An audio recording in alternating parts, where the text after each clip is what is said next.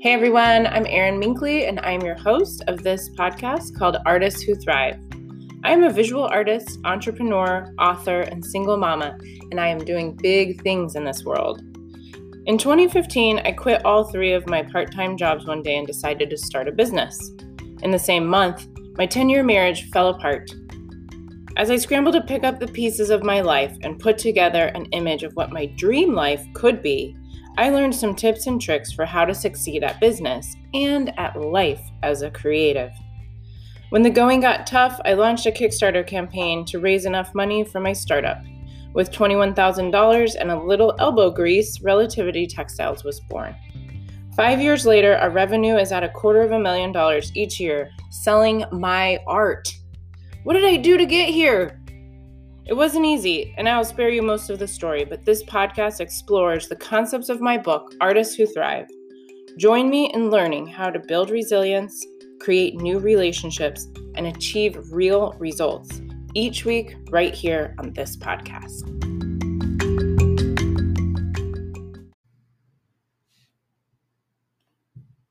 Okay, so hello there again, faithful listener. I'm back. And it's 2020 and I have not recorded a single episode in a year. But I am back on the bandwagon with some pretty shocking revelations from the last week in business at my company, Relativity Textiles. I want to talk about something that we actually say out loud as artists and designers all the time, which is, I suck at math. This phrase has been heard over and over again within the four walls of my shop, and they are rambling around like marbles inside my brain today as I ponder how to break down this evil thing called math into a digestible and even, dare I say, friendly concept. Math doesn't have to suck. Math is your friend, especially if you want to be an artist who thrives. It's probably the defining factor between an artist who's not thriving and an artist who is thriving. So I'm going to illustrate this with a couple of stories. Last summer, we had a lovely intern whose name I will change for posterity. Elaine was asked to hang 8 picture frames on the wall for an art opening at Relativity Textiles headquarters. I told her each frame was 18 inches wide, and the total width of the wall was 177 inches. I gave her a ruler and a hammer, and I walked away. If she'd been an anime character, you could pan super tightly into her eyes and see them welling up with tears. Sweat in a perfect raindrop bead rolling down her brow. Shaking with anxiety, she uttered these words as a last-ditch effort for me to turn around and come back. I'm bad at math. As the daughter of a high school math teacher, Mr. Minkley, I was forced to take math all the way until 12th grade. My father had a whiteboard in our basement and an office, which was more like a torture chamber where I cried over sine and cosine many nights of my adolescence. My dad used to teach me math by doing the problems for me. He would literally take my homework assignment and do them one at a time on the whiteboard. By the time I caught on to what he was doing, I would get annoyed watching him dance around the whiteboard, and I would just steal the marker from him and finish the equation myself. Little did I know, I was not even required to go to AP Calculus. I could have very well stopped taking math my sophomore year because I'd advanced through pre-college algebra and met the standards for the state of Utah by 10th grade. I was no genius. I guess I had a nerd for a parent who wanted to see me not suck at life.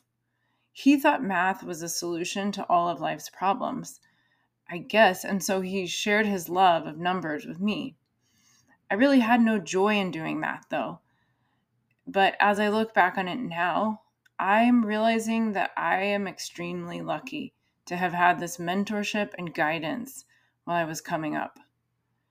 This translates now to me using mathematics every single day as I run a business. I understand my accounting software. I can create a cost-benefit analysis. I look at my balance sheet and I know what my profit is. I can calculate the dimensions of pretty much any room and tell you how many rolls of wallpaper to order. But most importantly, I can take a singular artwork and turn it into a pattern, ready for print production. I can quickly and effortlessly do this in Adobe Illustrator because I know the functions of the X and Y axis, and I use the transform tool. So without basic math, I would never be able to operate my business.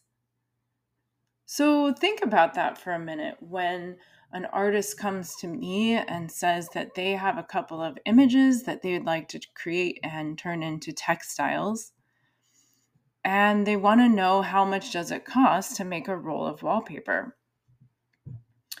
I have to walk them through what they would need to charge at a retail price to be able to make money on that roll of wallpaper. And last week I explained to two different artists what the cost of goods sold was. So anyone that's not familiar, it's also called COGS. Cost of goods sold, an acronym, is standing for what does it cost you to make the item. So if you're making paintings, it might be the paintbrush, the paint, the canvas, and your time. But for me, I'm printing wallpaper, and what I'm charging people to print wallpaper is $200 per roll. And so this artist said, so I can sell it for $200 a roll. And I said, no, you can't sell it for $200 a roll because then you would make $0. And so we decided to bump the retail price to $400, which is twice the cost of goods sold. And as I'm looking at her, seeing her wheels spinning, I think that she's following me. I told her that the showroom, Relativity Textiles, if we were selling her wallpaper, would take a 20% commission. And I asked this artist, what's 20% of 400? She said, I don't know. I said, well, write down 80. And then she seemed to understand. Okay, 40 plus 40, 80, 10%, 20%. Good. I said, okay, an interior designer is also going to want 20% as a discount. And they're going to resell it at the retail price of 400. So minus another 80. And I said, what is 400 minus 80 minus 80 minus 200? She said, I don't know. And so I got out a calculator for this woman, who's at least 15 years older than me. And I asked her to punch out the numbers. And so we came up with what number? 400 minus 80 minus 80 minus 200 is $40. I said, that's your commission, $40. The interior designer is going to make 80. I'm going to make 80 for selling it. And you're going to make 40. I said, does that sound fair? She said, no. I said, well, then you're going to have to sell your wallpaper for more than $400 a roll. And so we did the math with 500 and we did the math with 580. And we kind of landed on the fact that she was probably going to sell things around $600 a roll because that's 3 times the cost of goods sold. And she would be breaking even with the designer commission and making the same amount of money. But the 20% goes up every time that you change the retail price. And so we had to keep calculating things. And this artist got a little antsy. To be honest, she wanted to leave. She was squirming in her seat and she confided in me something that I was a little shocked, mostly because she's older than me and she's been running 2 different businesses for a long time. She said, I am not good at math. And as I looked at her face, I imagined her in 3rd grade with her glasses, sitting in the back row, staring at the chalkboard, and giving up at some small math assignment that she couldn't solve, and saying in her mind, I'm going to be an artist when I grow up because I don't like math. And I think that this artist particularly is symbolic of all artists. Most artists out there that I talk to do not want to do math. They don't like to do math, and they don't consider themselves good at math. But the differentiating factor between an artist who is profitable and an artist who is thriving and an artist who's able to go on vacation and pay all their bills with their art is that the artists who can do that understand this numbers game. And so it's curious to me why we give up on math or when we gave up on math. And I was exploring this idea with another creative friend of mine. I think ultimately it comes down to shame. We might feel like a sense of shame about not being good at math. And so we sort of hide our inability to do math from as many people as we can. We don't want to talk about how we're not good at math. We don't want to talk about anything we're not good at.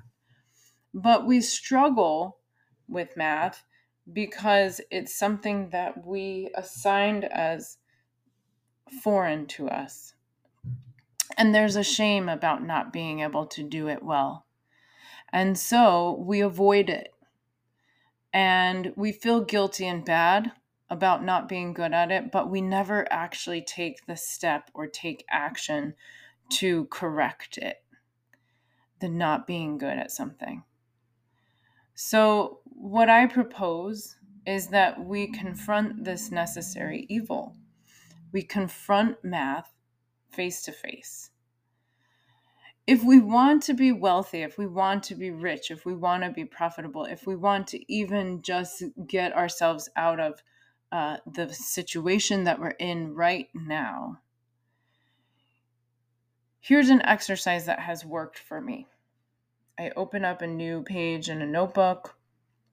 I take out my phone or laptop, and I put together a list of all my expenses, all of my debts, all of the people who I owe money to, all of the things I would like to buy, all of these necessities that I might have been depriving myself of. And I put together a list of numbers. A lot of them are negative numbers. And that way I'm able to really see and confront what it is that I've been avoiding. Anything that causes shame around debt or things that you would love to have, like a home, but you don't, and what it costs.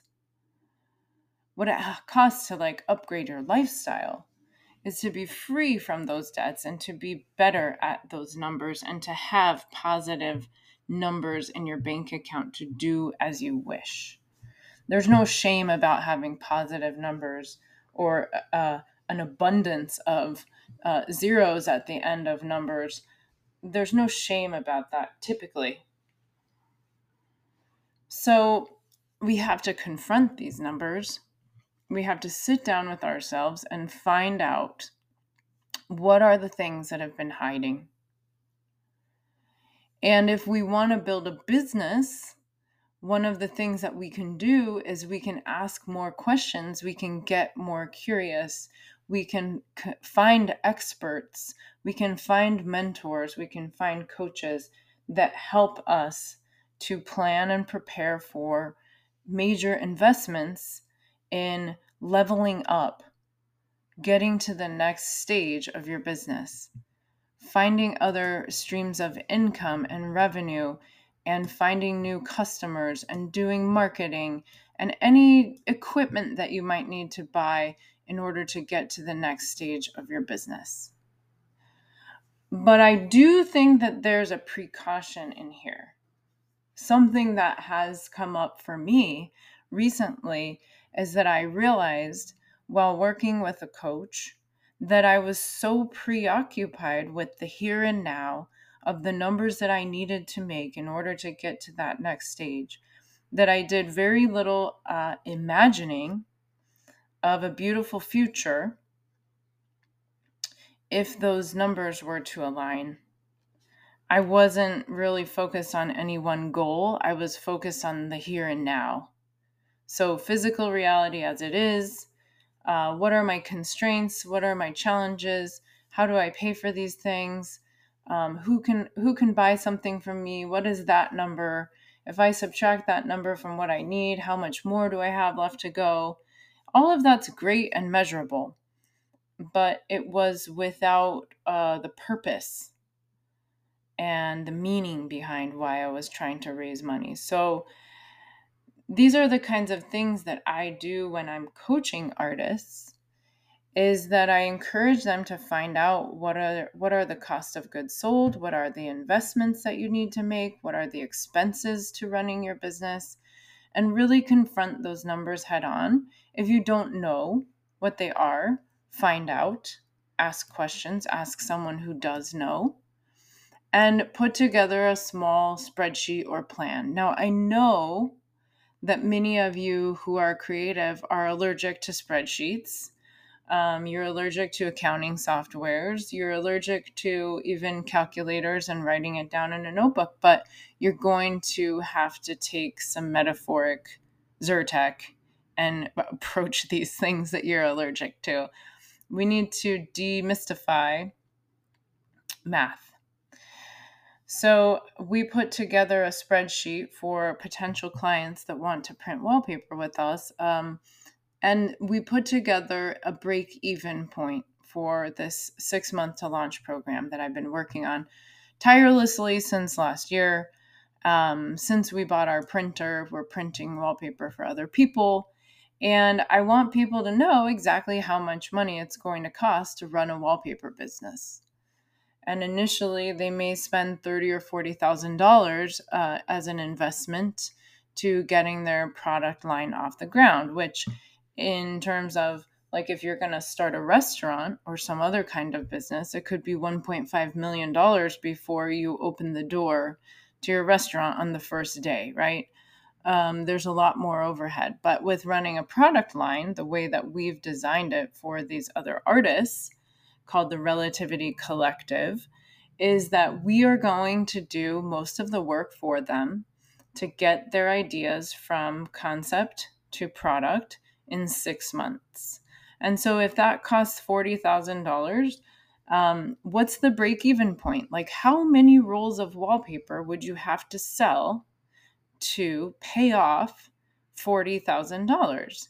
And there's now a spreadsheet that has an algorithm that we put together with some formulas. And now you can very easily see, if I walk you through it as a client, how many rolls of wallpaper and at what price point would you have to sell in order to reach $40,000? And on top of that, if you wanted to make an additional $40,000, let's call it 320 rolls of wallpaper. It's very clear once you see exactly what you need in order to complete a goal. It's very clear that in 12 months you need to sell, what did I say, 320? 320 divided by 12, I have my calculator right here, 26 rolls of wallpaper every single month. And if each person buys 26 divided by 3 is 8.8. So you need to have 9 customers. 9 customers in 1 month seems a lot more doable than $80,000 that you were trying to make.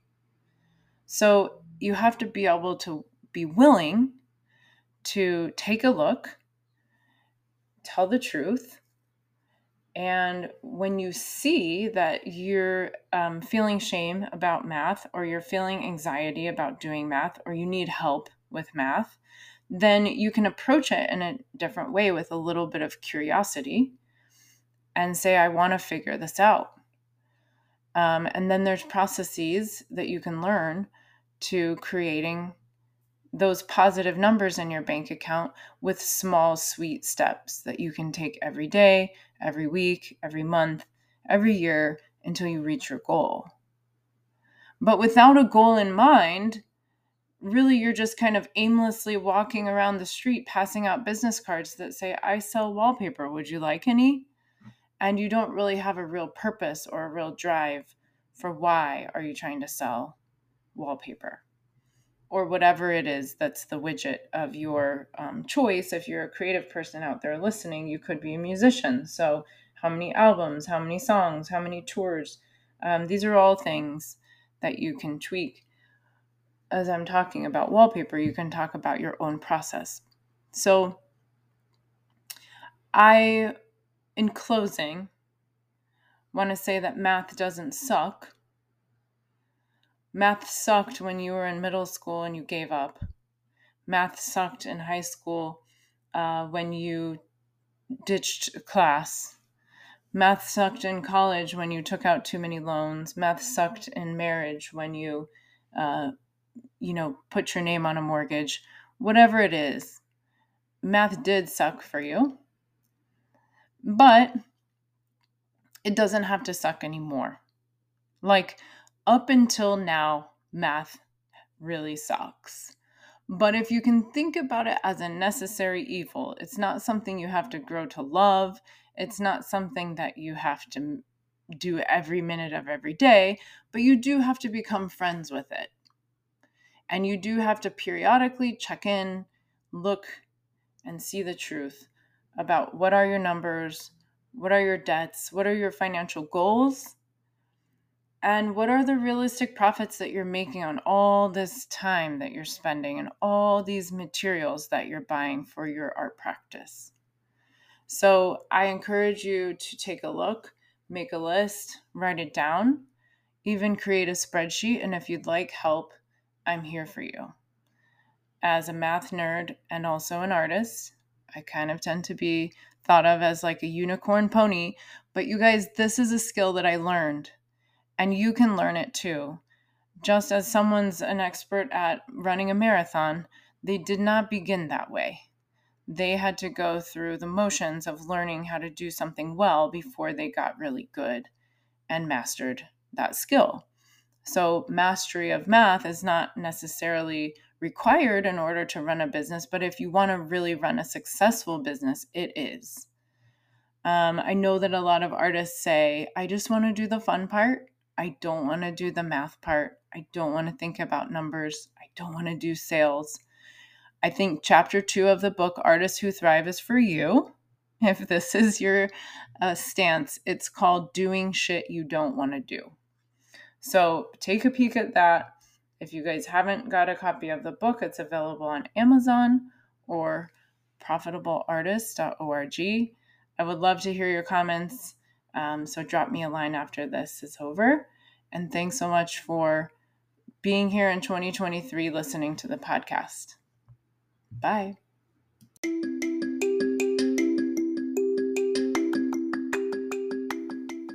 Thank you guys so much for listening to that episode. I hope that you'll continue to be inspired by the content I'm creating. And also, I really want you to read the book. I know it's long, but you can find it on Amazon.com. It's called Artists Who Thrive. Additionally, if you want more resources on how to build a vibrant art practice and a financially sustainable life, check out my website, profitableartist.org, where we have tons of free tools for you, and sign up for that email newsletter so you can get on our radar for all kinds of great tips on how to be a profitable artist. Take care, you guys, and see you next week.